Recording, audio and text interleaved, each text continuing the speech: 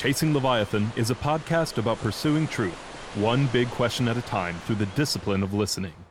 Truth is too big to tame, but if we pay close attention, we might get the chance to glimpse something truly magnificent. So please join me in this pursuit, 1 week at a time.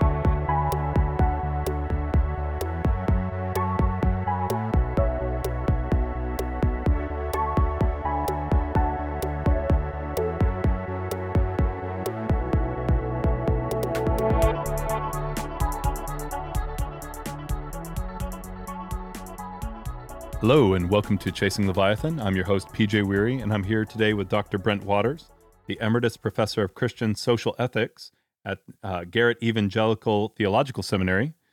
And we are talking about his book, This Mortal Flesh, Incarnation and Bioethics. Dr. Waters, wonderful to have you here today.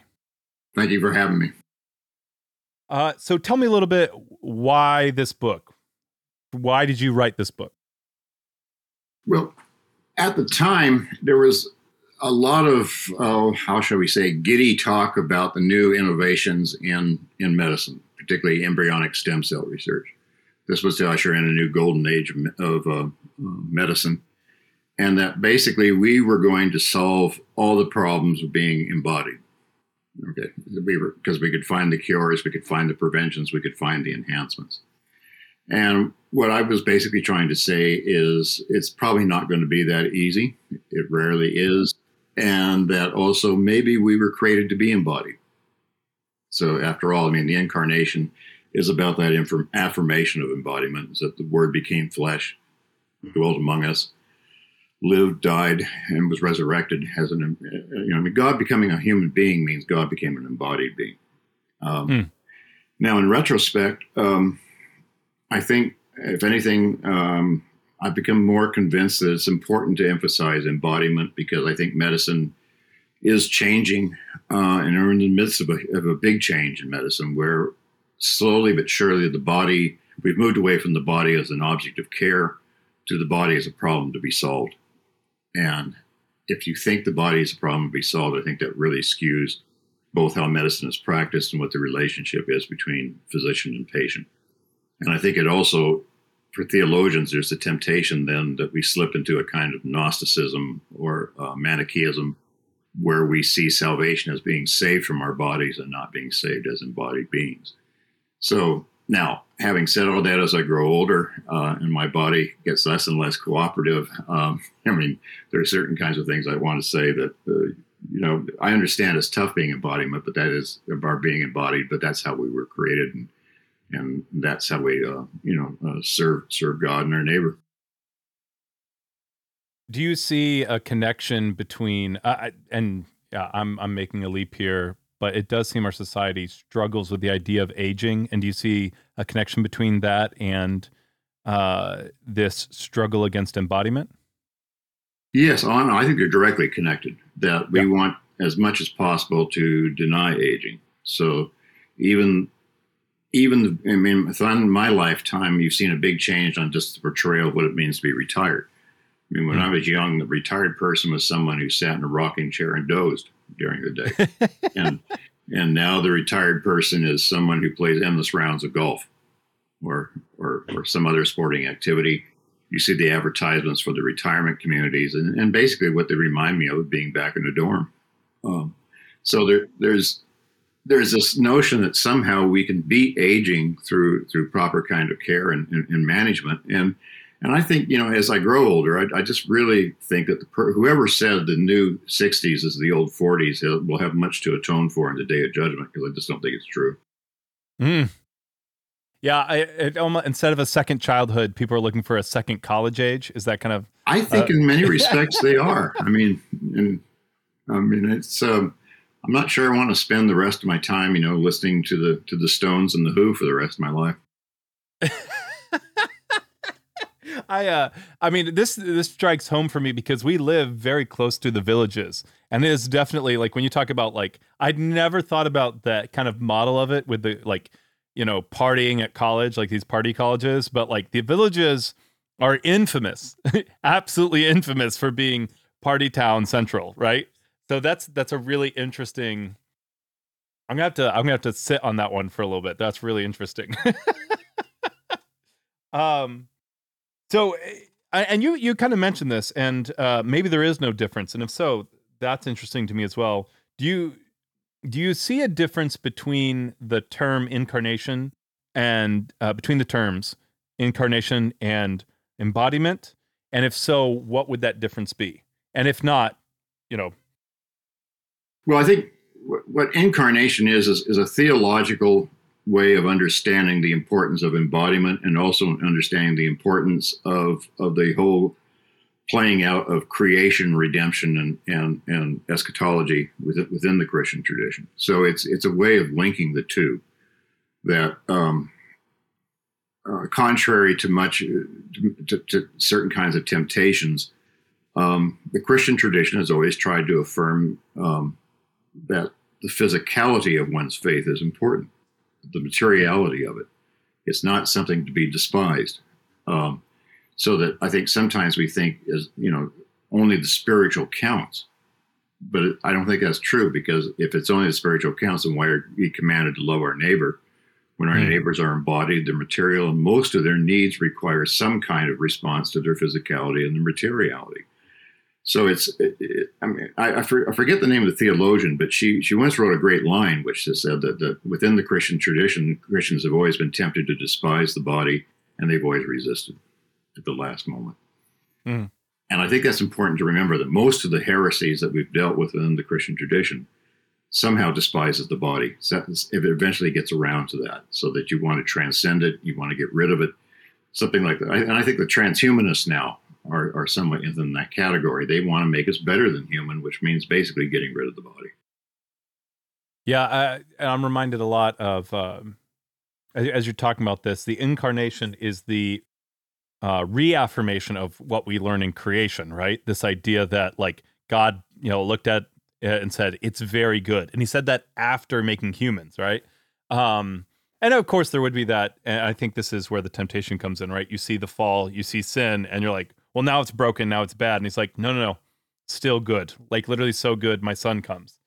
I'm just processing here, but even as you're talking about this, I have a lot of conversations about stuff like this, and I constantly come back to the passage in James that talks about if you say be warmed and filled, but you don't actually feed and you don't actually warm the person. And I mean, this is not just a Christian thing, right? Like there's lots of people who have like good intentions or say like good wishes, well, I wish them well, and then they don't do anything material. And it's, yeah. So I think there's a broader just agreement on how people mess up on this and what doing it right. It's not that it's hard, it's just that it takes effort and care. Well, it does, and it's also so ordinary and mundane. Yes. Boring. I mean, yeah, it's boring. It's exactly right. And yet maybe that's how we learn to love one another, is by doing those daily boring routines. I mean, okay, I'm my daughter's an adult now, but I found most of being a parent was just doing really dull, boring stuff. I mean, and it's just day in and day out. That's how humans are. That's how we relate to one another. And I think that's important to keep that notion that we sometimes get so fixated on the first command we forget the second great commandment. And the two are, I think, intimately linked, and that's where the incarnation comes in. I think that's what ties them together. Yeah, I mean, that really strikes home for me. I have a 3-year-old who's potty training right now, and it doesn't feel important to, when he fails, to wipe his butt. But it is very important, and it is definitely not exciting. No, it's not exciting at all. So one of the chapters that really stuck out to me in your book is titled, let me make sure I say this correctly, What is Christian about Christian Bioethics? Mm-hmm. And, I think that's maybe a good segue here to talk about what the incarnation really teaches us. Yeah, I mean, when I wrote the book too, we were starting to go through a phase where Christian bioethics was increasingly looking like secular bioethics. in that it was getting fixated on procedures, on questions of fairness, accessibility. Now, those are all important questions, but they're not distinctly Christian questions, because I think that secular bioethics wants to avoid normative claims about what is a good life, what is a good human being, and therefore what is a good death, and other kinds of questions. And I think as Christians, we want to be normative. We want to make certain kinds of claims about what it means to be a good human being, what it means to have a good life and therefore a good death, and what it means to, faithfulness and things like these kinds of questions. So to be distinctly, I think Christian bioethics means it's a theological discipline. A Christian bioethics is first and foremost a Christian, and secondly, a philosopher or a theologian. And that's what the book was in many ways a kind of stumbling attempt to draw out various lines. And one of the ways I wanted to start with was the Incarnation, because that's, like I said, that's just a startling claim. And I think it either makes no sense to non-believers or is even insulting to some people, that you would be so audacious as to claim that the God you worship actually became one of you. And yet, I think that's at the core of our faith. It's unfortunate that the Incarnation just gets linked with Advent and Christmas. It's just not about a baby. It's about the entire content of our faith. You mentioned a little bit like this normative claim about the good, and eventually everyone has a normative claim about the good life, right? At least for themselves. Like everyone prescribes a good life for themselves, at least. Right. Even if part of their good life is not prescribing for others, but that's a different discussion. What are some of the goods that do you have different models of what the good life looks like that you can talk about? Wow. We don't have 3 hours. How about we can start with the Christian one, and maybe an example that you find very common past that. It's the good life, I think, for the Christian, and it means you're talking about the faithful life as well. And I'm almost tempted. I'm finding ways to get me off the hook here, but I forget the Supreme Court judge who once said, I can't define pornography, but I know it when I see it. Yeah. And I think living a good and faithful life is I can't define it with precision, but I know it when I see it in others. And I think it has something to do that they are at peace with themselves, they are at peace with God, and they are at peace with their neighbors. And life hasn't become an artifact of their will. Life has become a gift that they have embraced. And it's maybe not the gift they were anticipating. It's maybe not the gift that they were expecting, but I think you said earlier when we were talking, it fell into their lap, and they learned to love it and to nurture it and to care for it, and in ways sometimes that they did not expect, and in ways that proved very difficult. Again, there's that wonderful line from both the movie and the short story, A River Runs Through It, where the Presbyterian minister in his last sermon, he's still troubled by the death of his older son. But he has that wonderful line where he says, "We come to love people fully whom we never fully understand." And I think that's basically where I think coming to terms with this, coming to peace with a life is going to be far from perfect. And that's where embodiment has a lot to teach us, because our bodies are never going to be perfect. And we're going to have to deal with unexpected times throughout a life phase. Early on, I had to face the fact, finally, after many misadventures, I was not blessed with an athletic body or athletic skills, and had to change at that point.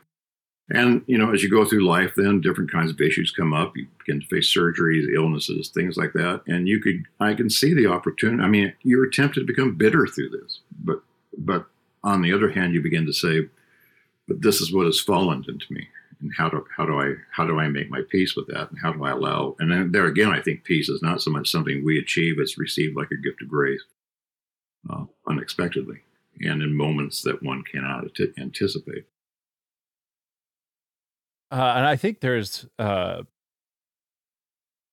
interesting kind of path here in the conversation. I had a good friend of mine who became the first hospice chaplain in the Upper Peninsula of Michigan on to talk about spirituality and health.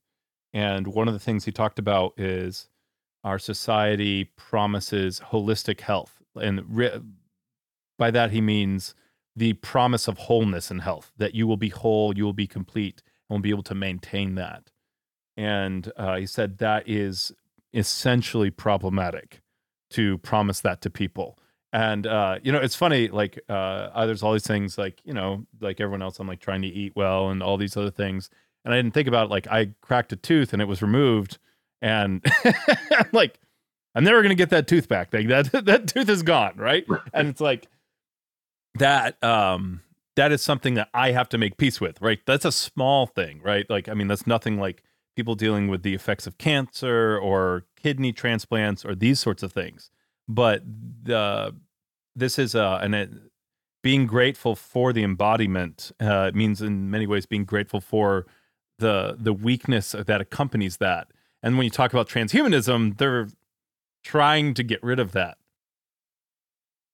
Yeah, and I think I think if the transhumanists have their way, then it's going to be an excellent exercise in learning unintended consequences. Because what do you do when you've disposed of something that suddenly you begin to realize is very important? And also, I think you're stepping back for a moment in your conversation with your friend. I mean, one of the things I discovered through going through a recent knee surgery and rehab is that medicine, because the rehab has been very difficult, and there's been some missteps and that kind of things. And what I've discovered is that as medicine becomes more and more specialized, that means the people you encounter can do less and less for you. And there is no specialty emerging of treating the patient as person, as a whole person. And that gets lost in now, granted, medicine's much better than it was a century ago, but nonetheless, you are beginning to lose this capacity to think, I think, of the patient as a person in a sense. So that my surgeon's a very good surgeon, but all he sees is my knee. And really couldn't even treat some related problems in the rehab because that was the focus of it. And I think that's going to be a problem because also, I mean, and another experience I had was also, getting back to the ordinary and the mundane of how important that is that about 5 years ago, I had Legionnaire's disease. So I ended up in the ICU for 9 days, 5 of them on a ventilator. And I found out later they were preparing my wife to be a widow, and it didn't happen. But I ended up, when you're incapacitated like that, you lose a lot of, your muscles atrophy and you lose about 45 pounds. So I'm in the rehab, intense rehab for 3 weeks, learning basic things like how to feed myself, how to dress myself. And that's when I realized, okay, maybe the physicians healed me, but it was the nurses who were there day in and day out. And it was the nurses who tended with the things that were really most important to me, like how do I feed myself? How do I get to the restroom? How do I begin to do the exercises that are going to restore my functions? What I discovered then was that my work as a theologian and a bioethicist had been too esoteric, that I wanted to start getting back to saying, rather than talking about embodiment, maybe I should start thinking about embodied persons. And I think maybe medicine is slipping into the same trap, is that it's beginning to think about esoteric issues related to medicine, which is good. I mean, somebody's got to do that. But how do you get that back to really thinking about the need of embodied patients and not thinking about embodied patients as abstractions? And again, I think that's where the Christian faith has something to offer people, because I'm thinking of some of our key functions of our faith, like the Eucharist, baptism, are very physical, visual events. Absolutely. And I want to come back to that. I have that a question about that written down. But you talked about unintended consequences, and I feel like there's a relation there to talking about the nurses being the one who were there to care for your body afterwards. Can you spell that out for us a little bit more about what you think those unintended consequences are? It feels like there's almost, would one of those be the loss of being able to love on your neighbor if we were these like brains in a vat sort of thing? Yes.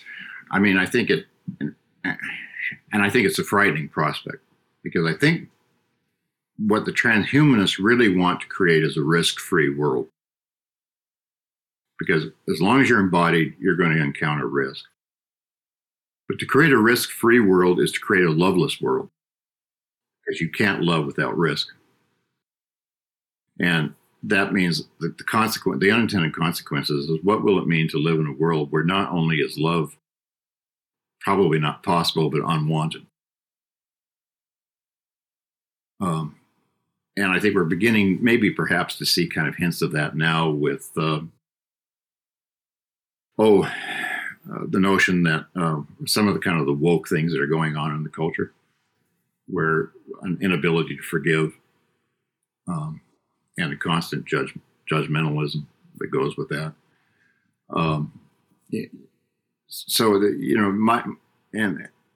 I guess what I'm trying to capture is the notion that I don't want to think that for people I'm advocating recklessness. I'm not, but I am advocating risk.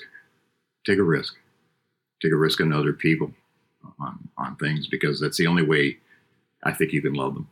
Is you have to take that risk. I mean, if there's a risk in parenthood, there's a risk in marriage, a risk of that first date, having your heart broken. Those may seem trivial, but I think they're important lessons to learn.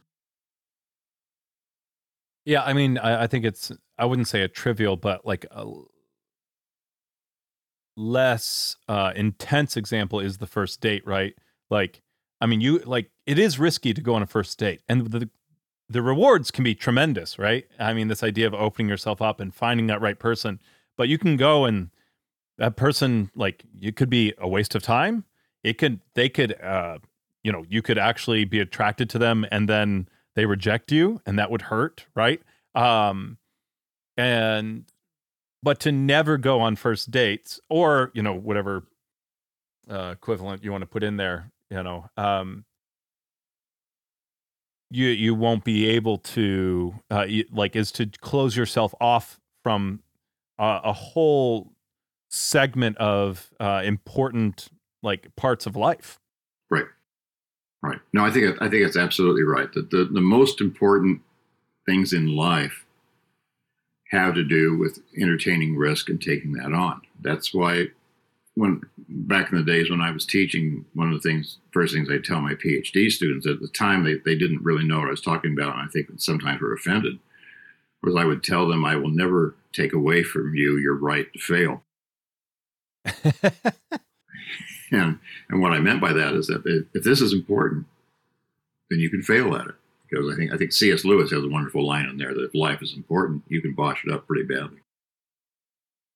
Is there, if someone's struggling with the risk language, would another side, and maybe that connecting line to love is the word responsibility? Would that be fair? Am I tracking with you? Yeah, I think it's on the same track. I mean, I do like the word risk. Yeah. I mean, if you're responsible for something, it means that you can fail. That'd be that's right. Positive side of it. Yes. Right. Yeah. And you'll be held to account for it. Right. You're right. And that is to mitigate some of, like, obviously you don't want to come across as saying, be reckless, right? It's like, be responsible, and you can't be responsible if there's nothing to lose, right? Like, right.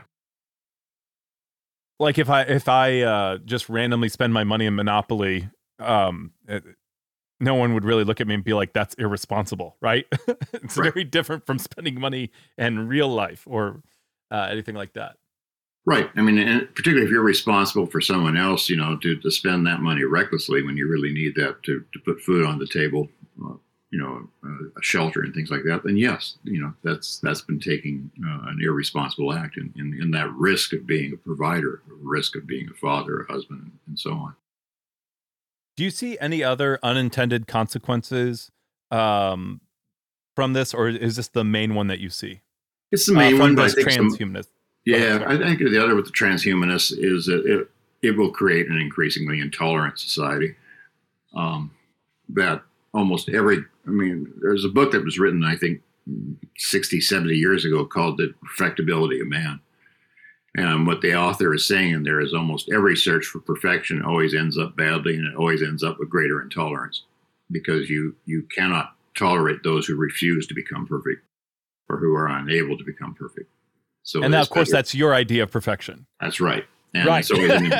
It's always an imperfect idea of perfection, because it may be physical perfection or spiritual perfection, moral perfection. And those are, by nature, always going to exclude some and not include everyone. When you talk about the judgmentalism you see in our culture, do you see, and you see that growing, to say that transhumanism is the one doing that, I think some people might find that hard to swallow. But I think when we think about the disembodiment of the internet, that's been a remarked upon. Like, do you see that as like a major part of that judgmentalism? Yeah, I mean, I think the internet. I mean, at best, it's a mixed. It's a mixed bag. I mean, you can have multiple identities on the internet. You project. I mean, I forget who said it, but the reason they don't like FaceTime is because it reminds them of being back in high school and trying to get back to the cool table. Because of the way you present yourself. And I think what the internet does is it allows you to do what we were a little bit like we were talking about earlier, being irresponsible, because you can say anything, because you don't really have to face the person that you've made the comments about. Right. You can just say a lot of nonsense on the internet and get away with it on the social media. And basically, it seems to me it's what you're looking for is that opportunity to really condemn and to make someone look bad, rather than to try to understand and maybe seek some kind of reconciliation with that person. The internet's just not a good media for that. And I think, again, we were talking earlier about it. Internet's really, I think, designed for people who want 30-second sound bites. And not the I mean, I realize there's conversations, and I realize there's a generational thing going on here and that sort of thing. But during the pandemic, for example, I hated Zoom meetings. And yet everything was on Zoom. But I realized it's not the same thing as being face to face. It's not an adequate substitute. Yeah, I even as you're talking, I used to be on Facebook. I left several years ago at the height of one of the many political issues. And what I found myself doing is every night, I would scroll through for about 5 minutes. I would find something, and then I'd spend 30 minutes writing an angry rebuttal, and I would be angry. And then I would delete it, and I would not send it, because I knew it wasn't a good place to say on Facebook. And I did this for like a week or 2 weeks, where I lost a half an hour every night just being angry. And I was like, I don't need this. But what allowed me to not send it was not the consequences on Facebook. It was me thinking of the person behind it was that recognition that this is a person, not a profile. Because if I thought just in terms of the screen, it's very easy to just snap something off at somebody. I think that's right. And I think that's been the problem with the internet, that people haven't had the discipline to say, let me think on this for a while before I send it. And also what the internet does is it makes people behind the screen invisible. Right. Effectively. Right. And it's very easy to attack something that's invisible rather than a flesh and blood person. And even further, I mean, I think podcasts are good. I think, for conveying kinds of information and that sort of thing, and bringing people into audiences. I think, podcasts are probably better than watching the evening news with a 30-second soundbite and that kind of thing. But my hope would be is that it doesn't become an excuse for not spending an evening talking to a friend about many things around a fire and sharing a good single malt whiskey. I mean, there's certain kinds of things that, this isn't. I mean, this is what we're doing today is a good supplement, but it's not a substitute for conversation, if you get what I mean. When you talk about a single malt whiskey around a fire, I may not know what the good life is, but I know it when I see it. That's a right.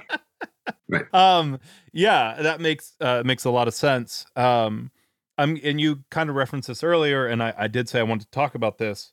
When you talk about the Christian prescription for the good life, what model or like, do you have a metaphor or in general, how does the Christian prescription for the good life interact with the public square? What's the right way to handle that? That's a good question. Um, and when I'm in doubt, I tend to turn to St. Augustine. Okay, hard to beat that. Yeah. And I think he does model a kind of interaction of what it meant to search for it, because I think he had a profound insight into human nature, in that he realized that, unlike how we're sometimes tempted to believe, the problem of evil in our society is not wickedness. I mean, you and I, or at least I'll speak for me. I can't speak for you. I just don't encounter very many wicked people. What I encounter are morally clumsy people, silly people, stupid people. But morally clumsy. Sorry, that's a great phrase. Sorry, go ahead. And Augustine had a solution. Right? He's saying basically our problem is disordered desire. That we desire good things badly, and that gets us into a lot of trouble. And I think what his encounter is with the public, particularly as a bishop trying to interact with Roman magistrates and unruly priests, heretics, was to say, it's a life of examination of trying to get your priorities in order, of getting your desires in order, and that's just a lifetime, ongoing kind of process. And I think the other thing he recognized, which I think is important, is the notion of the good life, the Christian life, is a life of pilgrimage. In a very real sense, we don't belong here, and therefore we belong anywhere where God might call us, for however long or short a period of time that may be. So it gives us a way of saying, wherever I am, I'm called there to love the place that I'm at, because that's where God has called me to be for this time. So it's remarkable that Stephen Stills actually ends up being a pretty good theologian when he says, if you can't be with the one you love, honey, love the one you're with. Now, properly understood and stripping that from kind of the certain kinds of connotations, that's actually very good advice, because it says, rather than pining where you can't be, learn to love where you are, and be attentive to the people in your immediate presence. And you're dealing with other imperfect beings, and that's what part of that life is, learning to be that faithful companion, if you will. And there's an interesting twist on what you just said. You talked about loving other people, but one of the people you need to love in that way is yourself, right? Like, I played basketball, and you talk about like the athletic, like, man, I would really love myself if I was, 7'2" and incredibly gifted, like 6'10", and I could and I had a 3.5 foot vertical. I would love that, PJ. But that's not. I need to love the PJ that I am, right? Yes, right. Because otherwise, I think the two are related. If you can't love who you are, then you will loathe yourself. And in loathing yourself, I think you also loathe others, because you don't see the capacity to really relate with them. So I think you're right. I just was really irritated with God for a long time that I couldn't throw a 100-mile-per-hour fastball. I couldn't even throw a 70-mile-per-hour fastball. So it was, that ruined my chances for my going to Major League Baseball. So that's and once you realize, well, okay, that's just not going to happen, then how do I love myself for the imperfect being that I am? Or if you want to use terribly antiquated language, how do I love myself for the sinner that I am? And it's not to love the sin, but it is to love the fact that I am a sinner in need of grace. And to accept that with gratitude, like you mentioned earlier. And I think that, like, that stance of gratitude is something that, makes sense to everyone. Like, the people who are truly grateful are just really wonderful to be around. They are. and there's almost you begin to realize that to be childlike is not the same thing to be childish. There is that childlike simplicity that's, deep and profound.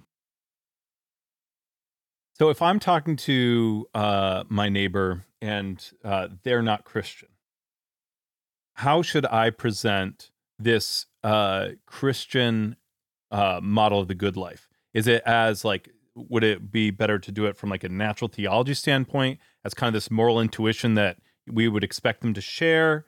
Is it more like a metaphysical dialogue where we find out what their presuppositions are and ours are, and trying to find where they match? Does that make sense? Like, I think there's slight differences in those. Yeah, I think you can. I mean, I think increasingly I turn to good fiction novels. I mean, the last years that I was teaching in the classroom, increasingly I was using novels because I had to find new ways to trick my students into thinking theologically. And novels are a good way to do that because it captures where they are in a sense, and you can expand from that. So, if you run into a neighbor and you want to present the gospel because you believe that, the gospel is the way, the truth, and the life, and their life is deficient without that. My first recommendation would be to read The Lord of the Rings, because it kind of prepares you. There's so many themes in there that are so central to Christian faith, for loyalty, friendship.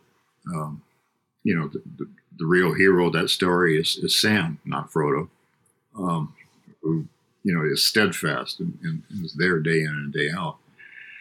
And I think it prepares them then to receive the gospel and its richness, because it's sort of you're doing the pre-work of it. I mean, so I guess what I'm arguing for is fiction as a kind of evangelism. Again, C.S. Lewis, has the insight that he thinks, reading good pagan philosophy is much better than reading post-Christian philosophy, because at least the pagans still believed in God. And there was a way of preparing the person for that. Yeah, again, I love reading science fiction, always have since I was a kid. And almost to flip what you're saying, when you talk about evangelism, good fiction as evangelism, as soon as I had read any of the transhumanist arguments, not only did I did not have to struggle with them at all, and I fully kind of felt like I understood what they were aiming for, because I mean, when you talk about like things like, I don't know how familiar you are with like Ghost in the Shell, some of Philip K. Dick's work, what is it?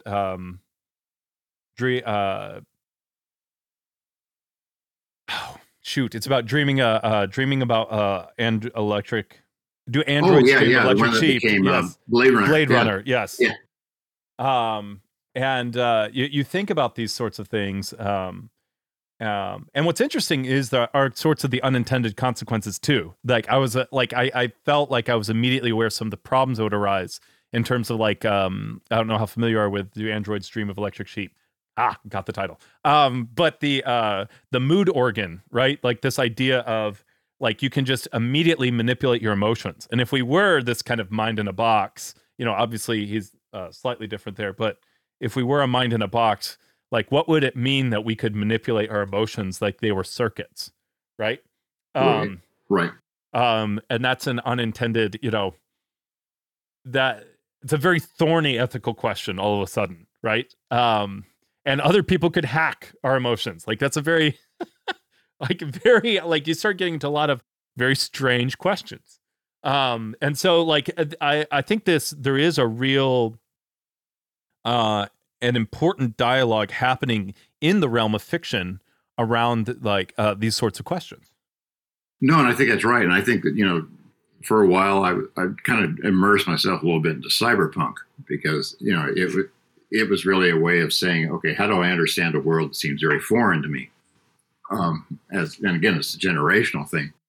But I think cyberpunk really, began to realize, okay, how you encounter this new world is a world in constant flux and fluidity. And I think we're beginning to see the consequences of that kind of thought that's actually been there prior, where now even gender and sexuality are fluid. And there's no, so how do you navigate a world of no givens and a highly mobile, what I would call a nomadic world? And I think that there again, as Christians, pilgrims can actually engage nomads. The biggest difference is that pilgrims are not just wandering aimlessly; they're headed somewhere. But there's a way of encounter. By the way, a short digression. If you ever get a chance, go on the Wired net, or try going into their archives. They sent William Gibson over decades ago to write an article on Singapore, and he entitled it "Disneyland with the Death Penalty."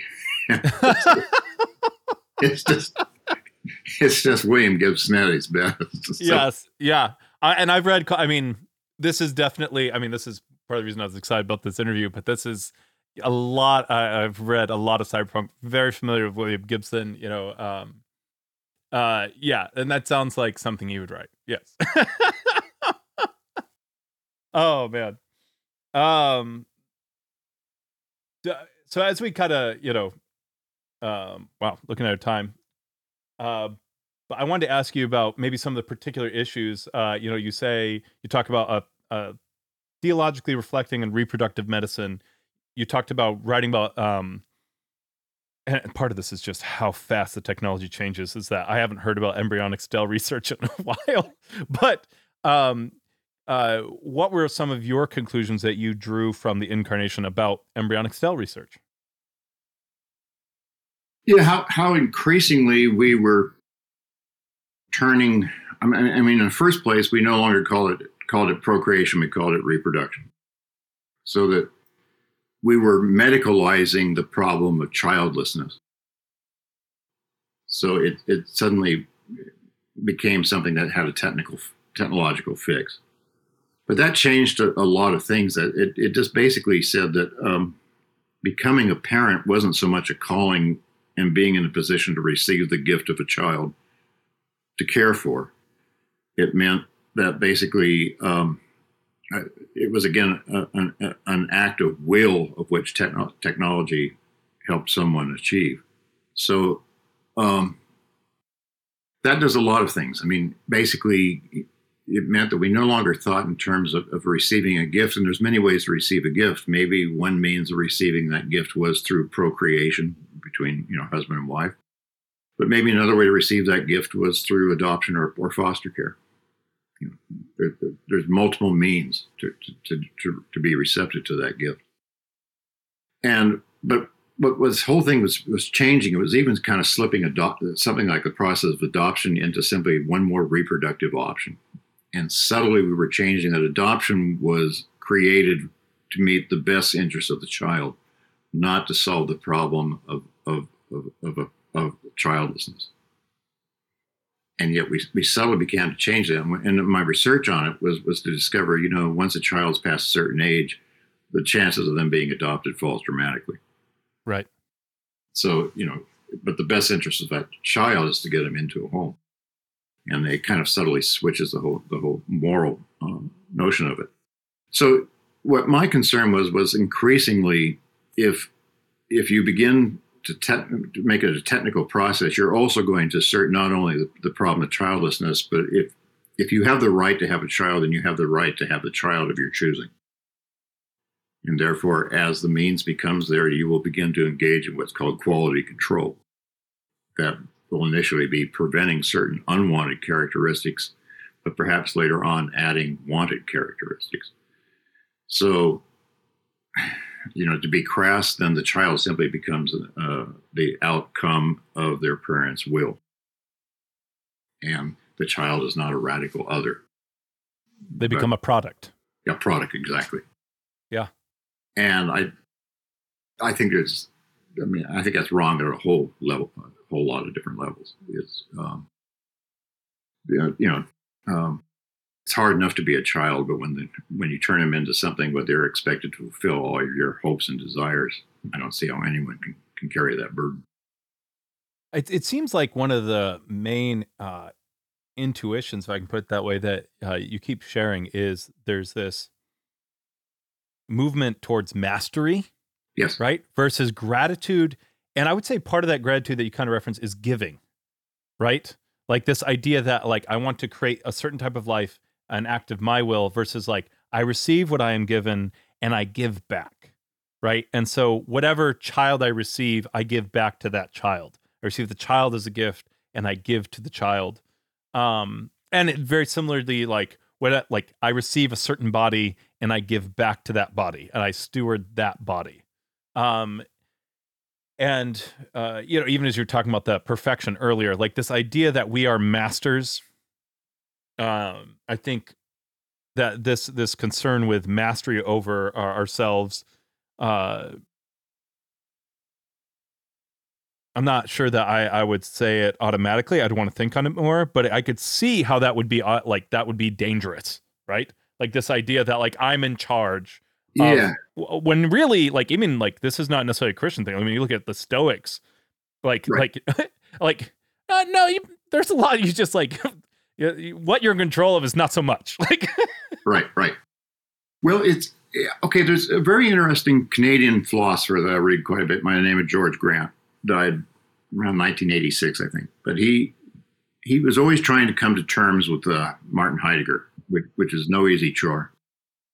But he really criticizes the entire technological project precisely in terms of mastery, because he says what it's really about is the mastery of nature and human nature. And that's what technology is about, is ultimately, I'm in control. Now, he says the danger of that is that actually when you seek mastery, you usually end up being enslaved because of the very process. And I later learned from some of his students, he was very fond of a Spanish proverb that he used to quote ad nauseum. But I think it's, whenever I try to think about technology more broadly, I try to think of this proverb. And he said, take what you want, said God, take it and pay for it. And all I think that simply is saying is nothing is going to be free. You are going to give up certain things for whatever kinds of technology you adopt. So I think the same thing's true of reproductive technologies. Yes, it may solve certain kinds of problems, but it's going to create others. It's not going to be free. And it does alter the parent-child relationship. I can't tell you how happy it makes me that I was before I asked that previous question, the other question I was considering was about Heidegger's question concerning technology, because it's about like this idea of what enframing means, right? Like this idea of like I'm gonna make things fit my box and fit my comprehension instead of allowing it to. You talked about, especially with reproductive stuff, this idea of the radical other, and if I get to determine everything about this person, and parents run into this all the time. It's like, I'm going to send my kid to school and they're going to get these grades and I'm going to have them do these, hopefully parents don't do this, but I know parents who do. They're going to do these sports and they're going to be this kind of honor student, be on this honor roll. And the idea is that you're going to, and then some kids, and in some ways they're almost the less fortunate ones, conform to that. And then sometimes parents do that and they're like, oh, they're not doing right. They have their own ideas. What? This is crazy. Yeah. I think you see it in subtle kinds of ways that actually should be more disturbing than they are. Okay, we live in a neighborhood that has a lot of young families. I rarely see the kids out playing. And my hunch is they're either indoors, certain kinds of activities, or they're carted off to other activities. But they strike me as not having too many opportunities for just spontaneous play. It's a very planned, managed kind of life. And I'm not necessarily criticizing the parents, but I'm thinking, well, part of a rich human life is being playful. And playfulness is really spontaneous. Now, the other thing about play is that you got to have good rules or you can't play well. But that's where you also learn how to play by, playing by rules. But there's a lot of spontaneity involved in that. And that's what I think, another thing that I think is kind of leaving our society, our social, our life together, is this sense of playfulness. I just see it less and less. I mean, one of the things I discovered after 21 years of teaching at the seminary was toward the end of the career, I had to be really careful of my humor. Where early on, there was almost an appreciation of it, and that quickly faded. It was just a different generation of students who did not see humor in quite the same way as I did. So. As a dad who loves indulging in dad jokes, I really felt the pain behind you saying they almost appreciate it. Not that they appreciate your humor earlier; they almost appreciate it. That's but yes, yeah. The moral of the story though is understood. Yeah. Kind of as we look here and we wrap up. What is a final takeaway you would leave for the audience? Well, it's a theme that we've been talking about throughout this interview. And, Roger Scruton was a very interesting philosopher. And, they finally posthumously published some of his last journal entries. And I think the last one, shortly before he died, said something to the effect, in the end, everything is gratitude. And I think, going back to this, if there's a takeaway, the good Christian life is a life of gratitude. I don't think I could say it any better than that. To be grateful for what you have received, even if it's not always what you thought maybe you deserved. It's nonetheless, it was given to you and entrusted to your care. And so that would be my takeaway. From that book, and also, probably if I were to write the book now, it would be a different book because I'm 20. I'm older now, but it would be to try to infuse that book with a little more gratitude. I can't think of a better or more winsome message to end today's interview with. Dr. Waters, it's been a real pleasure. Thank you. Thank you.